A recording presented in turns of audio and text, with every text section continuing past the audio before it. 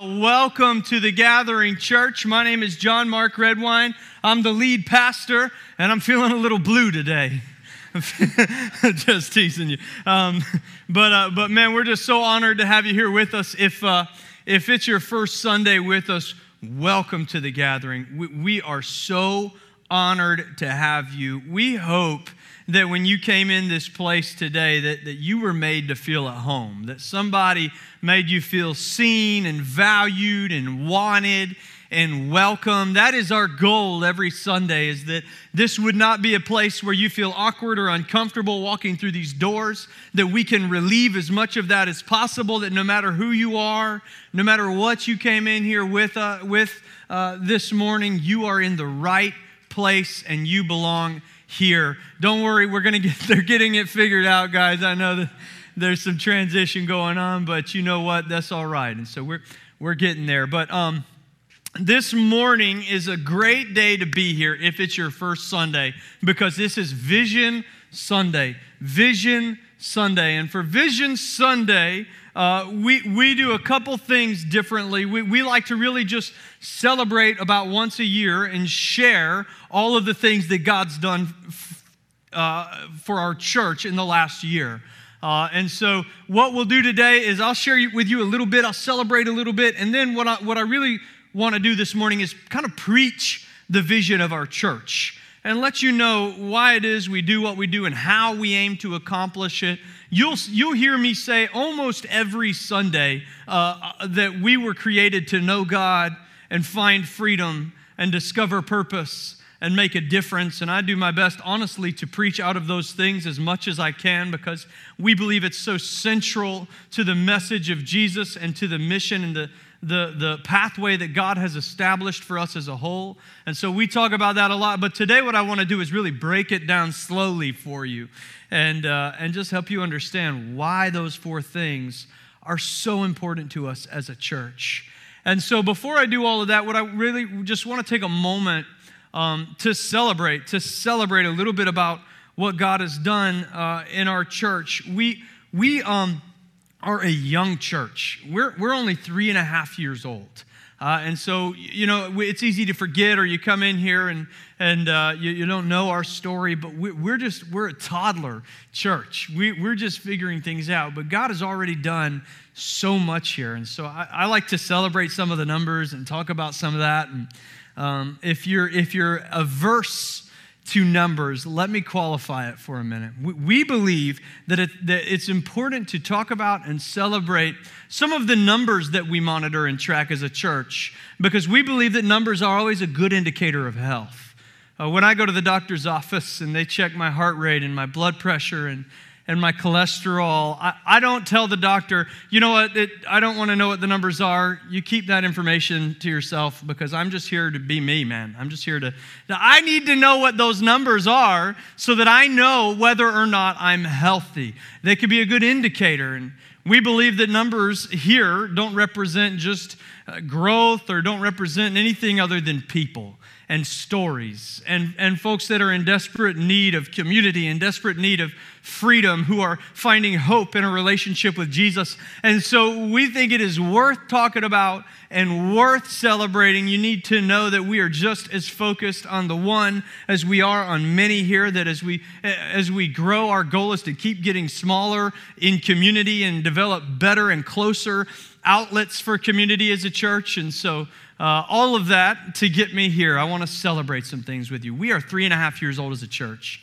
And I just need you to know right now that in 3.5 years, more than 120 people have come into a relationship with Jesus Christ. Come on, yeah, that's a big deal. And I'm just so excited by that and honored by that. Just this year, we've baptized 23 people.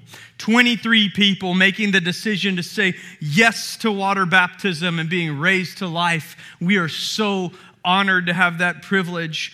We kicked off life group signups for the fall last weekend. So we have had one weekend of signups so far, and they are still going on. You've got a couple weeks left to sign up, although let me warn you, they are filling up quick. We've already had a couple groups close because they're getting full, and so don't miss your chance to be in the group you want to be in. If you haven't signed up, sign up today. But we launched 26 life groups this semester, the most we've ever had as a church. And in 1 week, we've had 140 people sign up for community, sign up to find freedom in life groups. That is a very big deal to us because our goal, what we want to see, is 100% of our adults in attendance engaged in life groups. That's what we want. When we started our church, we've been running consistently between 70 and 80% people involved in life groups since beginning our church, which is about 40% higher than the national average of people involved in small groups.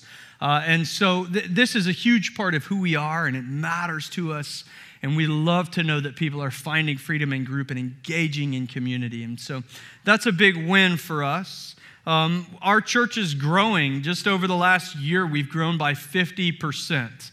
Most healthy growing churches grow annually between 20 to 30%. Since we started, our church has grown by 40 to 50% every single year because we don't think that is just us and how good we are at church. We think that that is the Holy Spirit moving, that it is a move of God, that He is blessing us and placing favor upon us, and we're so honored by that.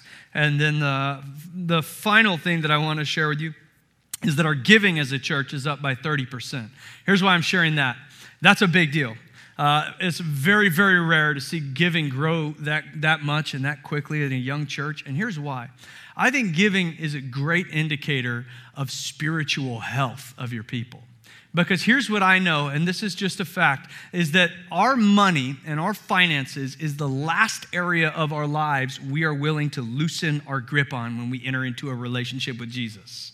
It takes time. It takes time as we grow, and almost as soon as you become a Christian and you enter into discipleship with somebody, a lot of times you'll start hearing the word tithe and giving and all the spiritual reasons we think it's important. And we throw a big guard up because it's our money, and we get real skeptical. And honestly, I think what's often at work is in our hearts, we aren't really willing to release control of something like our finances yet because we don't have a lot of trust around the church yet, or we still believe it's our role to provide for ourselves, to care for ourselves. And so we just put this tight grip on it. But the more we learn to trust in God and the more we learn to be a part of the church, the less that grip loosens. And I think that when we see financial growth, what we're seeing is people who are moving closer to Jesus and growing closer to Him in their faith and building trust in the people they're in community with, and all of those things lead to that place. And so I'm so blessed and honored. You are such a generous church. In fact, last year,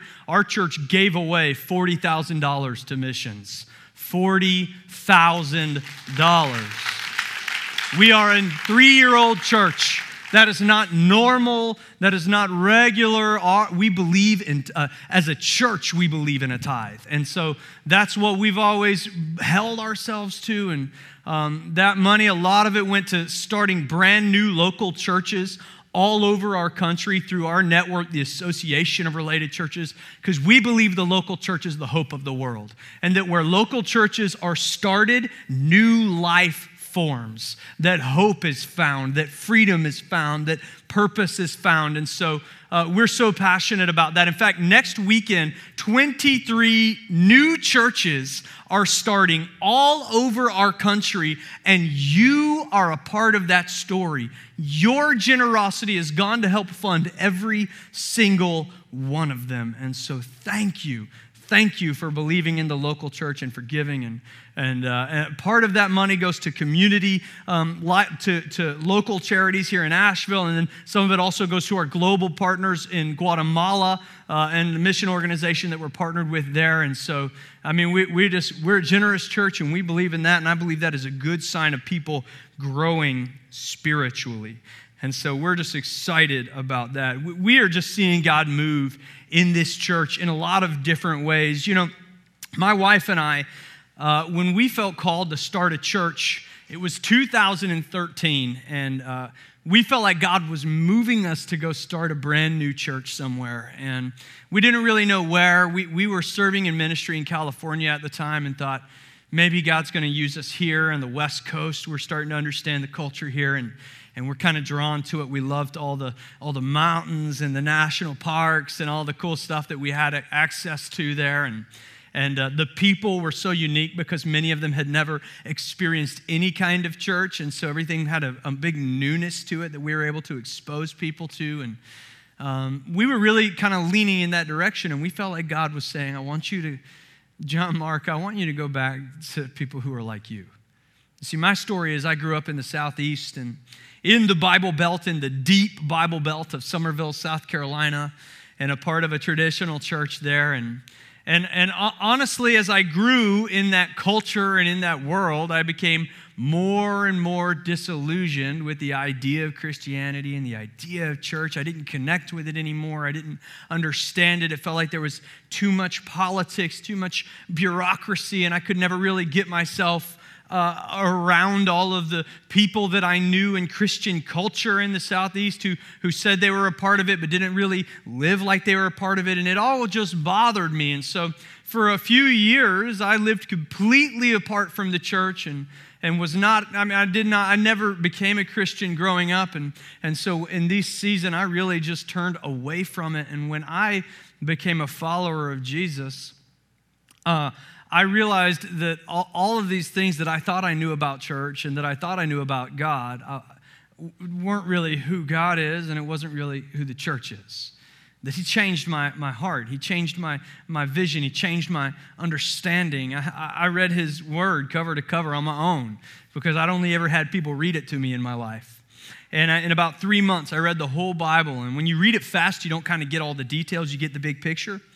And the big picture that I got was a God of grace and second chances and a God who desired relationship, real, personal, close relationship with His people. And I saw that God was a God of freedom, that He loved to break chains, that over and over and over again through Scripture are stories of literal chains breaking and metaphorical chains breaking and God offering freedom and peace and newness of life to people. And I realized that He was a God of purpose, that He had assignments for us, that He called us to something, that He had dreams for us, and He had dreams for me. And I had always just desired purpose. In fact, it's a big part of my story that I just really wanted to have meaning in my life. In fact, I joined the Coast Guard because I thought being a part of the military or an organization where I could physically save lives, I thought it would give me purpose and I thought it would give me meaning. And when it did not, I didn't really know what to do or where to turn. And as I studied His Word, I realized that He is a God of calling, that He loves to call and anoint and put a mission in front of His people. And I realized that He is the God who's called us to more than ourselves. And so I was praying with my wife one day about where we would go and what our church would look like. And we just felt like God was saying, you need to go to the Southeast, back to a place where there are a lot more people like you, people who didn't want to be a part of the Bible Belt or Christian culture, who left it, who abandoned it, who are confused by it, who are looking for newness, for refreshment, who are in need of a better understanding of who I really am. And so we landed in this city, Asheville, North Carolina, which we discovered was one of the most unchurched cities in the Southeast. At the time that we moved here, 71% of our city wasn't attending church anywhere, which is the highest number per capita of any city in the southeastern United States.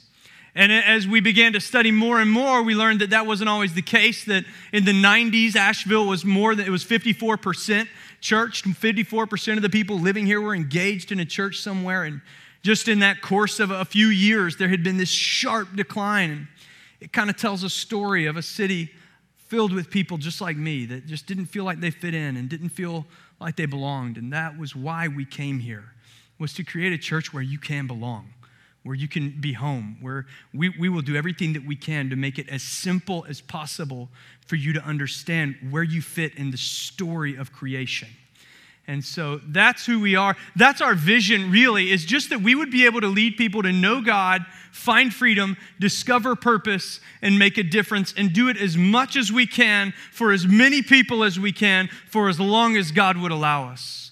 We believe that those 4 steps that we talk about all the time here on Sundays are the very plan that God gives to us. We see it just like that, laid out in that order in Scripture over and over and over again. We see it in its entirety first in Exodus, then in Isaiah, and in Matthew, and in Luke, and in Acts, and in Ephesians, and in Colossians. And then we see fragments of this plan that God has for us in 30 other books of the Bible.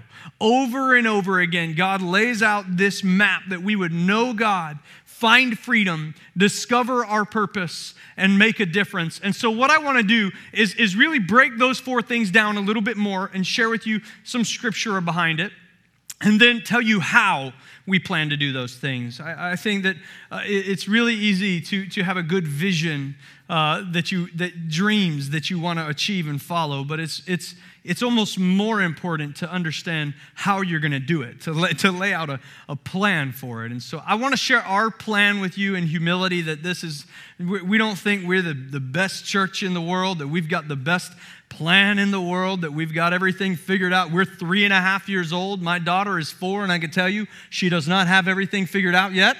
And so neither do we, but humbly, this is the way we feel called to be a church here and to accomplish what God's called us to do in this city. And so let's take a look at Ephesians chapter 1, verses 17 through 19. And then I'll break it down and show you how this is God's dream for us. It says, I keep asking, Paul is praying over the church in Ephesus and the people of Ephesus. And he says, I keep asking that the God of our Lord Jesus Christ, the glorious Father, may give you a spirit of wisdom and revelation so that you may know him better. By the way, when you pray for people who are lost, who don't know Jesus, I hope you pray for them.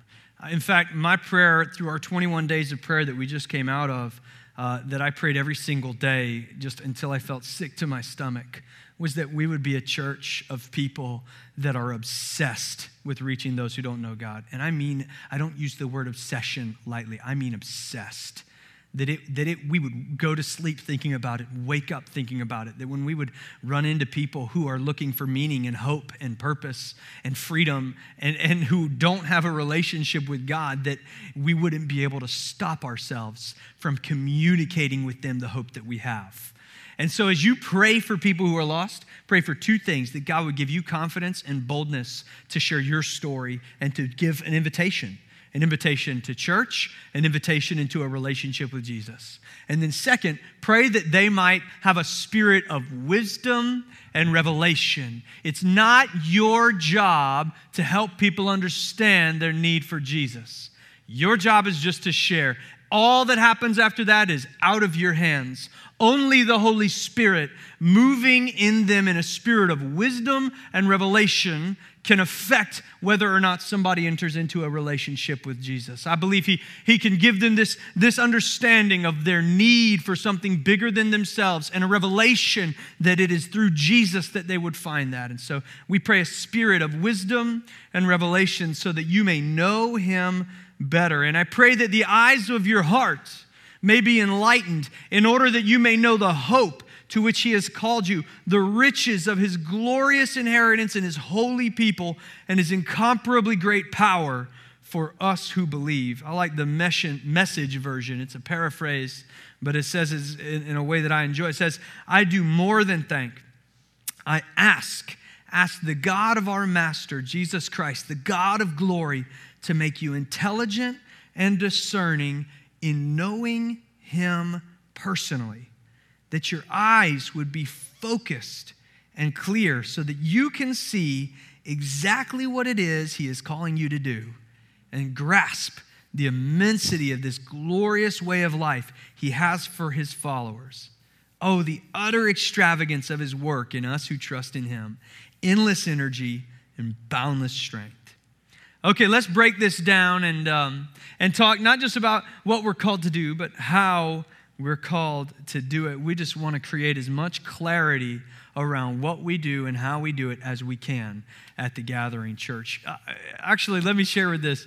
The last 2 years, our Vision Sundays have been a pretty big deal. Our first 2 years ago, we announced that we were launching 2 services as a church. We were busting at the seams at Rainbow Community School. We were in this old brick church with 150-person capacity, and we were running about 140 adults on a Sunday. And so it was bursting at the seams. And so we announced that we were going to be launching a second service so there would be room for more people to experience what we were experiencing. And then last year in September on Vision Sunday, we announced, hey, with 2 services, we're still running out of room. It was filling up fast. And so we would be moving to T.C. Robertson High School so there would be more parking, more seats, more space for kids so that more people could experience the hope that we have, and they could experience the life-changing truth of Jesus through what God is doing here at this church. And so there's a lot of expectation for me for this year, for what God's going to do in our Vision Sunday. As I announce something today to you, let me share with you what God's laid on my heart for this year. Before I get into this, I want you to know that what I feel and have been sharing with our staff and have just been receiving in prayer every time I say, God, give me vision. God, give me clarity. God, show me what's next. Every single time his answer has been the same for months now, and that is get better.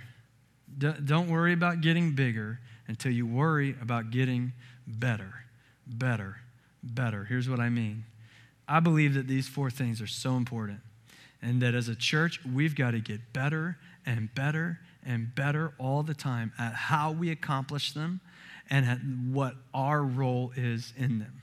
And so what I've been sharing with the staff is I feel like he's called me to get better as a husband and better as a father, because when my family is better, that's my first ministry. It's not you, it's them. And the better I am at leading them, the better I will be at leading you. And then that he's called me to get better and better as a pastor, as someone who manages and leads people. That if I can get better at that, then the people, if I can grow my capacity, the capacity of the people I get to lead will grow as well. And that the people that I serve with have to get better and better and better. That our staff's got to get better. Our dream team's got to get better. Our leaders have to get better. That as we get better and we learn more about how God's gifted us and the way that we're called to lead and the things that we're called to do, as we get better, we will become more and more prepared for the big things that God has in store for us to do. It reminds me of a great story about Chick-fil-A. My Chick-fil-A people I'm a Popeyes man myself, honestly. Always have been, even without the sandwich. But I appreciate a good Chick-fil-A. And I apologize invoking the name of Chick-fil-A on a Sunday when it is the forbidden fruit. And so you'll have to wait. Popeyes would be open, but we don't have one. There's one coming on Airport Road, important announcement. And so, anyways, there was a board meeting that they were having at Chick-fil-A because Boston Market had opened and was taking a big portion of the market share. Can you believe that? Boston Market. There's one on Hendersonville Road. I have no idea what is in that place, and I never will. I'll never go in there. What is Boston Market? What does Boston have food-wise that they need to share with the rest of the world? Can we be honest? This is the Southeast, okay? And so anyways, now that I've offended a good 2/3 of the room, they were having this meeting about how to get back that market share, and they're talking about all the marketing they're going to do and the gimmicks they're going to do and the things they're going to do that's going to make them grow. And they spend 3 days having these conversations, and Truett Cathy, the CEO and founder of Chick-fil-A, is sitting there at the end of the table quiet the whole time. And on the last day, they're still arguing about this, and Truett Cathy stands up, and he's kind of a quiet and mild-mannered guy, but he stands up and he kind of pounds his fist on the table. And he says, just stop with all the gimmicks, because all we need to do is get better. If we could just get better at everything, if we get better at customer service, at making people feel seen and wanted and valued at our restaurant, if we can get better at the simple menu that we have and make it taste better, if we can make our restaurants cleaner, if we can create environments that are more welcoming inside, if we can just get better, then they will demand that we get bigger. And that's just nobody's even heard of Boston Market anymore. They did it. And so as a church, I'm sorry. If Boston Market's your favorite restaurant, I'm sorry. I've just never been there. It's probably good. As a church, we just want to get better. We want to get better. That's our focus this year, has just been to get better. Maybe you've noticed if you've been here for a few years that we haven't done as many events this year. That there's not been as many bounce houses outside. There's not been as many big giveaways and projects and outside things like the big Easter egg hunts and stuff that we did. All of that is good, and we will do all of that again. But this year, we felt like God has been calling us to get better at just a few simple things. And if we can get better at these few simple things, they will demand we get bigger because people will want it and they will need it, and we will get better at providing it. And so that is our vision for this year. Let me tell you how we're going to do it. First, we believe that we're called to lead people to know God. To know God, very simply, to know Him personally. He says, Paul's praying and he says, I pray that God would make the Spirit that would make you intelligent and discerning in knowing Him personally. I believe we were made to know God personally. Not to know about God, not to add God to our lives as a ritual or just a belief. I believe He was meant to be more than a belief, that you were made to know your Creator intimately and personally. We get the opportunity to enter into the presence of God with intimacy. It says in 1 John 5:20, we know also that the Son of God has come and has given us understanding so that we may know Him who is true. And we are in Him who is true by being in His Son, Jesus Christ. He is the true God and eternal life. Here's the good news. For most of humanity before Jesus came, God could only be someone we knew about. He was one that they worshiped, that they desired proximity to, that they would do all kinds of stuff just to get a little bit closer to Him. But His presence was separated from us by sin.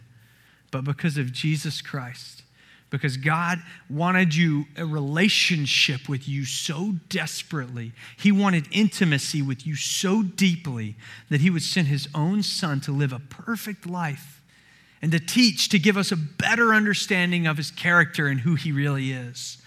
And then He would go to the cross as a sacrifice for all of our sins, to be the one perfect atonement. That just means a replacement. He took my place on the cross. He took my penalty upon Himself so that I could have access. And He resurrected from the grave so that I could have access forever. You see, that's who Jesus is. That's the whole story. That is the good news. It's not, Jesus didn't do all of that so that you could add another ritual to your life. Jesus didn't do all of that so that you could just go and be a part of the church for your kids so they could learn some morals. No, He did that because He wanted you to have access to Him. A few days after Jesus ascended into heaven at an event called Pentecost, a portion of the Trinity of God, the Holy Spirit, a part of God, came down from heaven to earth to be a part of those who believe in Him. See, you have access to the presence of God inside of you through His Holy Spirit all the time. He wants to know you personally. He wants to have a relationship with you, and there are no qualifiers. There's no buts. There's no only ifs. There's no steps to get there. You can know Him personally right now, today, simply by deciding to, by making the decision to reach out and accept the gift that He has offered you through Jesus Christ. How that we want to accomplish this here at the gathering is our Sunday services. Sunday services. We just believe this is the best opportunity that we can have, and statistics show that this is the best opportunity that we can have to get the gospel message into as many ears and hearts as possible, as quickly as possible. So we work hard to create environments here that lost people want to attend. And see, this is a tricky thing because for years as Christians, we've wanted to design our church services around us. and around what we want and around what we are comfortable with. And it's even still our instinct to push for that. But I just believe this is meant to be more than that. And so you need to know that it is not as important what your preferences aren't as important. What my preferences aren't as important. What we want to do is create environments that worship and honor God. And so you need to know the worship music's not for you, it's for Him. And so if you don't like the song selection, that's okay. It's not for you, it's for Him. And then we also want to create an environment that is clean, that is excellent, that is not distracting, where people feel seen and valued and welcomed, where they feel wanted, where they feel connected with, where we can teach a series or a message that we believe can hit anybody at any phase of life. People can relate to it and see themselves in it. We try to create neat environments that feel safe, that aren't distracting. We want people who don't yet know Jesus to want to be here. I'll tell you why. I became a Christian. I lived in Florida. And I was a brand new Christian. And when you're a brand new Christian, you're just kind of on fire with this thing. Your life's been changed and you just want to get it out to as many people as possible. In fact, we're starting a new series next Sunday about this idea that when we enter into Christianity, we have this big desire to share it with others. We want to find freedom. We got all this energy to find freedom from all the things that we're trying to leave behind. And we want to know more about God and pursue Him. And we have this excitement, and this excitement kind of fades as time goes on. And so over the next 3 weeks in this series, we'll be talking about how to rebuild that excitement in our lives. And I think through that, and as we talk about that, it's also a great environment for your friends and family who don't yet know Jesus to come and learn about Him for the very first time. And so I'm really excited. Please help us by grabbing some invite cards on your way out today and bring some people into this environment over the next couple weeks as we talk about going back to school in our faith and getting back in the excitement of when we were first Christians. When I was a Christian, I tried to invite everybody to church.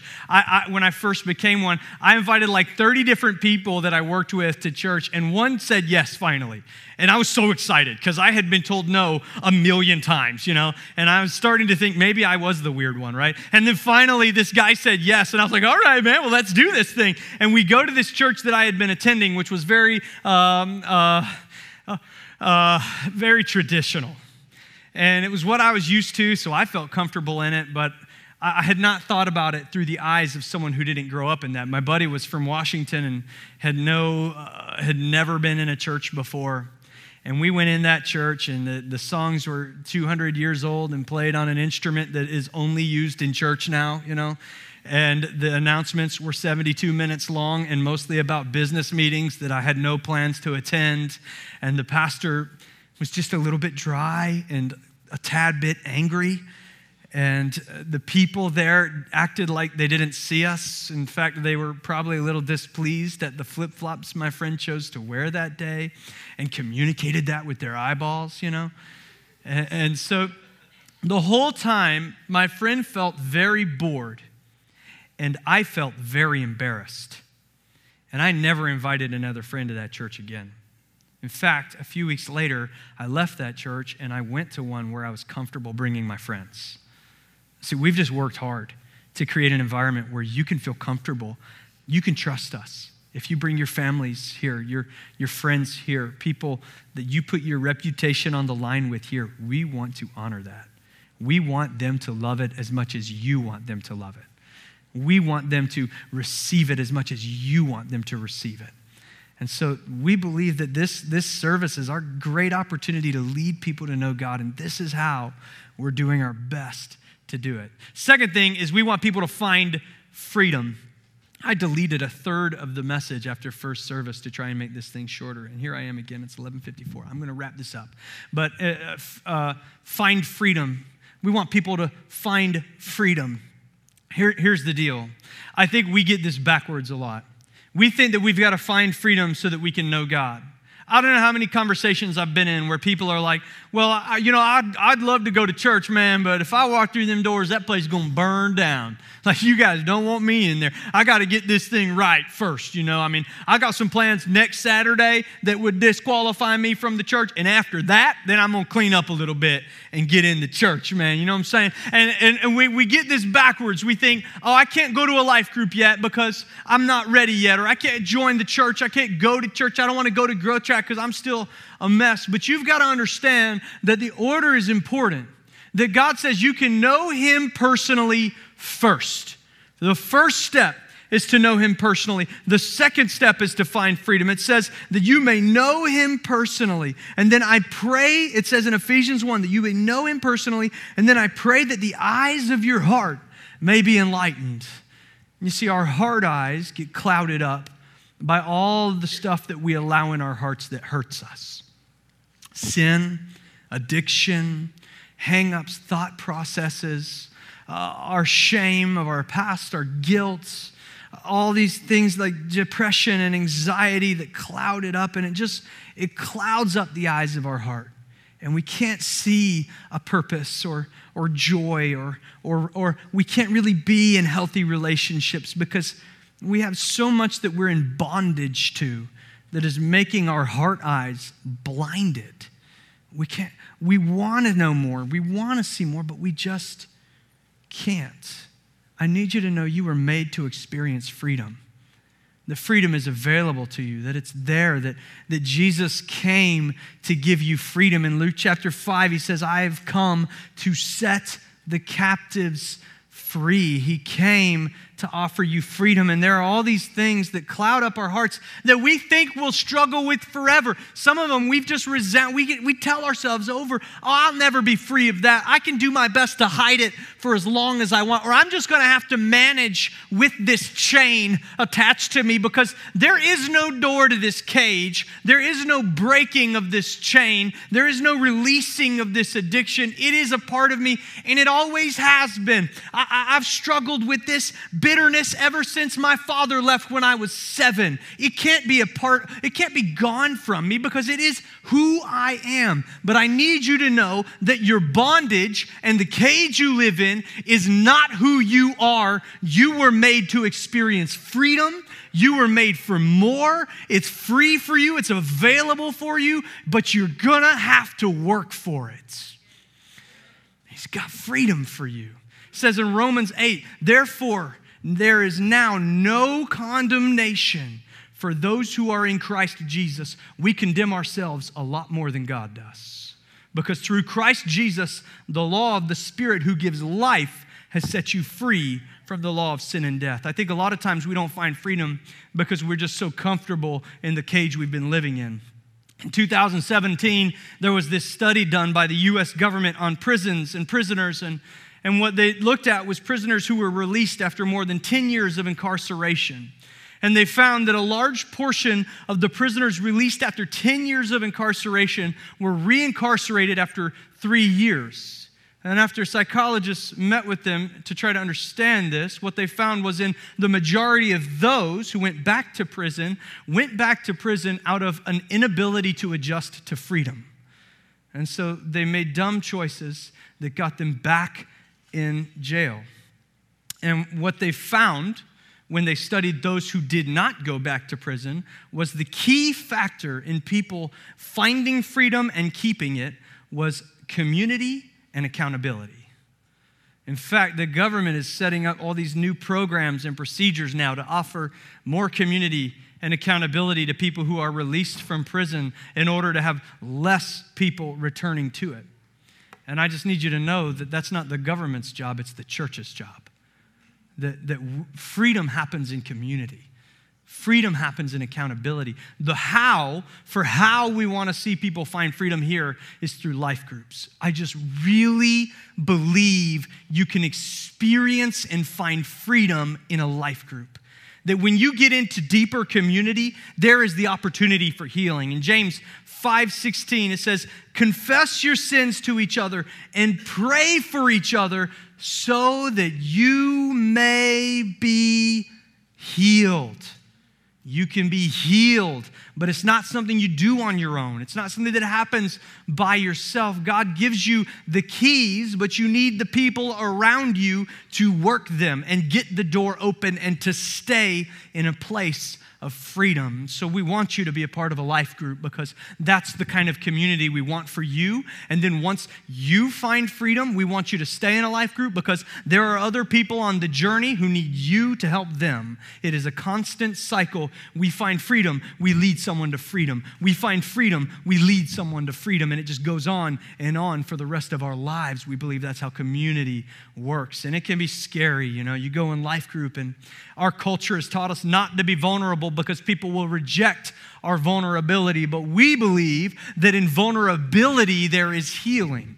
And that in vulnerability, real community forms. And so we create a culture of vulnerability here where when people go into community, it's a safe place to take off your mask. We convince ourselves that when we take off our mask, we'll be met with someone ostracizing us, with fingers pointing at us, that people will judge us. But that is not who we are as a church. Show who you really are. Expose your vulnerability. Be vulnerable. Show people what you're dealing with. And what I believe will happen is someone else will take off their mask and say, that's me too. That's what I'm going through. Let's find freedom together. I can tell you that all of our life groups will give you the outlet to community that will lead you to freedom. Everyone, from Brews and Bros all the way to the deepest Bible studies, that you can join it. And it is not the content often that leads you there. It is the intensity of the community, the vulnerability that you experience. But if you want the fast track, we have a group that we named just for this, freedom groups. Freedom groups are designed to put you on the fast track to finding freedom.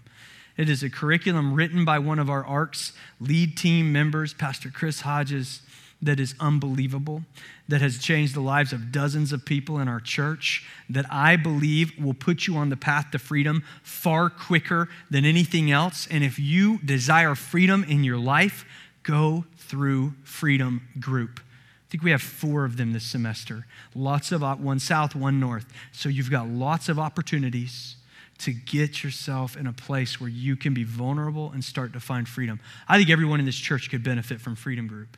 So join life groups today. Don't waste time. Get in a life group. Don't say, I'm going to take a semester off. You can afford to give up a lot more of other things in your life than you can afford to give up life group. I can promise you that. Finding freedom. And then the next thing, once our heart eyes are clear, finally we can start to see what we've been made for and discover our purpose so that you can see exactly what it is He is calling you to do, that your heart, the eyes of your heart may be enlightened so that you can see exactly what it is He is calling you to do. He wants us to clear up all the cloud and all of it that's blocking our vision so that we can see again and be reminded that you were created with a purpose, for a purpose. Listen, you were created with a purpose. It is not meaningless. You are not made to float through this life. There is not just no point to it. You have a purpose. You matter. You matter to God. You matter to His kingdom. You matter to the people in our city who are desperately waiting for you to step into your purpose and help expose them to the life-changing truth and the life-changing message of Jesus Christ. You are called, you are gifted, you are highly favored, you are anointed for the glory of Jesus' name, and we want to help you discover it. This one is so personal for me because I lacked so much meaning and purpose in my life. I didn't know where to look for it. I tried everything. I tried the military. I tried all the different ways that we tried to fill holes in our hearts and in our lives through substances, through people, through anger and bitterness, through everything you can think of. I was there. And all that it led me to was just a crippling depression. Crippling. Could not live anymore. And what happened was, when I entered into a relationship with Jesus, I started a pathway to freedom. Freedom isn't immediate. It took me a long time to find freedom from depression, but it was possible because I knew now that I was created for a purpose, that it was worth it, that I needed to find freedom so I could find and pursue that purpose. And I worked hard, and on the other side of that, God said, I've got a calling on your life, and I want you to know I'm living in it right now, and there is no greater form of satisfaction on this earth. You have a purpose as well. Jeremiah 1:5, God speaks to the young prophet and says, before I formed you in the womb, I knew you. Before you were born, I set you apart. I appointed you as a prophet to the nations. And he's saying the same thing to you. Before you were formed in the womb, he knew you. Before you were born, he set you apart. And he's appointed you to the purpose he's placed on your life. He has a calling for you. Ephesians 2:10 says, you are God's masterpiece. Masterpiece, his handiwork, created in Christ Jesus to do good works, which God prepared in advance for us to do. Peter says, you are a chosen people, a royal priesthood, a holy nation, God's special possession, that you may declare the praises of him who called you out of darkness and into his marvelous light. We try to help you discover your purpose through the growth track. The growth track is our way. We have growth track kind of as just a jumping off point. We don't think in 2 weeks you're going to just find all of your heart's desires and your dreams and all of it. Thanks, Nathan. And all of that kind of stuff. And I think that all of that stuff is great, but we think that, actually, sorry, I got distracted. Anyways, growth track is our way of helping you discover your purpose. We just want to take a couple weeks to tell you a little bit about who we are and the vision that God's given us. And then we want to take a moment to just talk about you and the gifts that God's given you and discover your spiritual gifts and your natural gifts and talk about your story and your experiences and how all of these things come together to show us what God is going to use us for so that we can make a difference. I believe you were made to make a difference, that he's created you with all these gifts and dreams, that he has dreams for you that are bigger than anything you could ever imagine for yourself, that are bigger than anything you could imagine, that are bigger than anything that we set up as these ultimate goals for our lives, that God has a bigger dream. And it is for you to discover your purpose and use that purpose to make a difference for him. We have a lot of different things that we think are super important that God is teaching us and leading us in and helps us to make this difference in our lives. But we believe that as a church, that the local church is the hope of the world. And that as a church, our goal is not just to be a group of staff members, that the church isn't about me or our worship team or people that you see on stage, that the church is all of us, that we are the church, and that the ministry of the church isn't just something that's done by a small handful of people, that it is all of us using our gifts together to accomplish the purpose he's created us with. Psychologists have a hierarchy of needs that helps us navigate, that helps describe the way that we're motivated in our life. And the hierarchy of needs used to stop at the top with something called self-actualization. In other words, the ability to really know who I am and to know myself and to discover my purpose, if you will.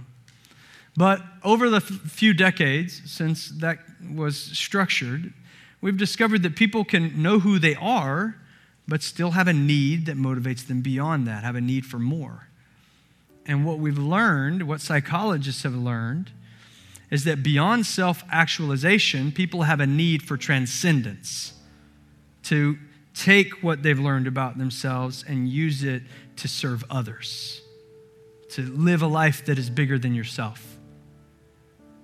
Secular psychology is just discovering what God's been writing in scriptures for thousands of years. You were made to know God, find freedom, discover your purpose, and make a difference. And we believe the very best outlet for you to make a difference is for us to make a difference together as the local church. to use your purpose, the purpose that the gifts that he's given you, to partner with the mission of the church to reach the city with the life-changing message of Jesus. We believe that there's a lot of good examples of this, and people in our church who would agree and tell you their story, but I always like to pick on my friend Nick. Nick and Maya are two of our close friends here, and they both serve on our dream team and are a huge part of it. But it was just 2 Easters ago in one of our services that Nick gave his life to Jesus.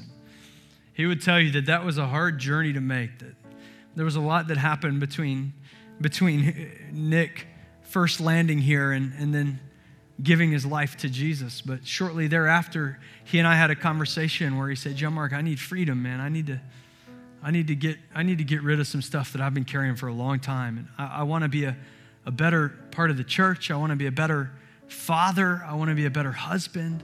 I want my girls to grow up with the best daughter possible. And so we got him engaged in a life group and in community where he could be vulnerable, and in freedom group.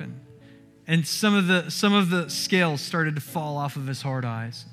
He's begun to find freedom. And he discovered his purpose. Nick loves to build, and he loves to do things with his hands. And he joined the dream team on our setup team. I need you to know that when we talk about purpose in the dream team, that we don't think that if you're on setup team, that your purpose is setting up pipe and drape. That's your whole, or if you're serving coffee, that we believe that all that God's created you to do is serve coffee. No, we think that your purpose is to use your gifts to partner with the local church, that when you serve coffee, you're using your gifts of kindness and the ability to communicate with people and to read people and to read situations, your discernment in how to make people feel valued and wanted through that cup of coffee. That when you set up the environment like Nick does, we have so much to set up and tear down every Sunday. And guys like Nick create clean, crisp environments that are not distractions to people, where parents feel safe leaving their kids, where it's easier for them to say, I think I can engage with this a little bit, so they can begin to experience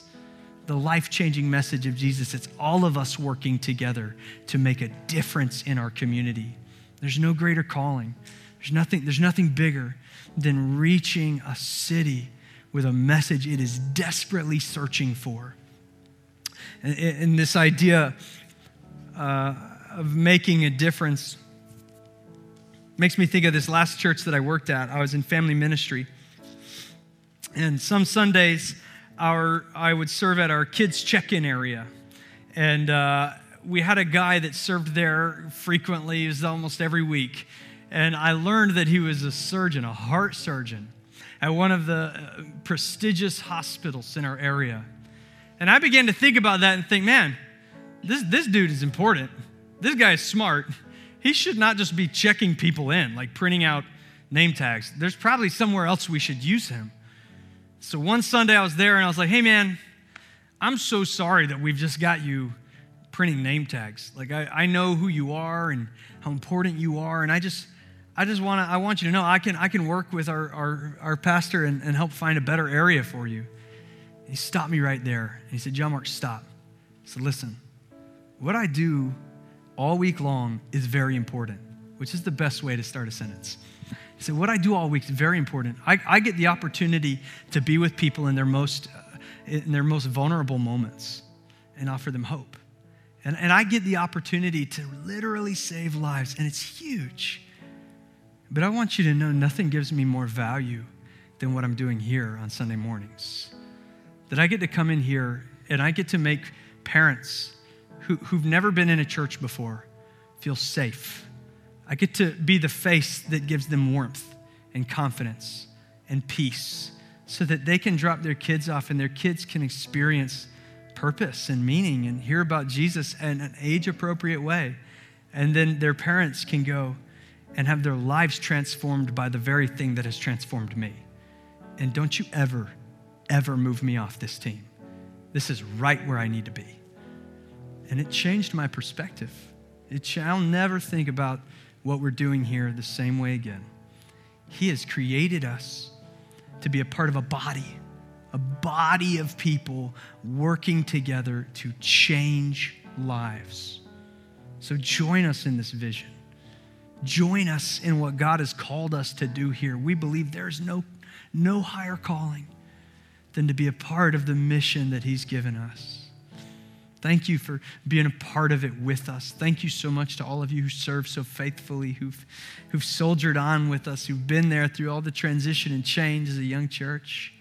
We believe more is coming, that as we get better, God will keep blessing us. He'll keep putting his favor on us, that he'll keep showing up. He'll keep doing things we don't expect, that we'll see more and more lives changed, more hearts that are made clear, more people connect with their why and connect with their purpose. And as we do, more and more people will help to make a difference. And as a result, more people will feel satisfaction and meaning, and more people will experience hope for the first time, and it will just keep going because it's what he's called us to do. Join us. Let's pray. Father, we thank you so much for who you are, God, that you are the God of purpose, that you call us to something bigger than ourselves, that all the things you create in us, Father, our dreams, our ambitions, our desires, all these things you place there, Father God, that you placed there for a reason. We thank you that you made a way for us to know you personally. We thank you that you offer us freedom, God, that you don't want us to walk around anymore in bondage to our sin or to our shame or to our guilt or to all of it, Father, that you want to free us, God, and that on the other side of freedom is meaning and purpose and calling and anointing and favor. And so, God, I thank you for your plan, for your strategy, God, and for calling us to it. We honor you, we worship you, and we lift you up. In Jesus' name, amen.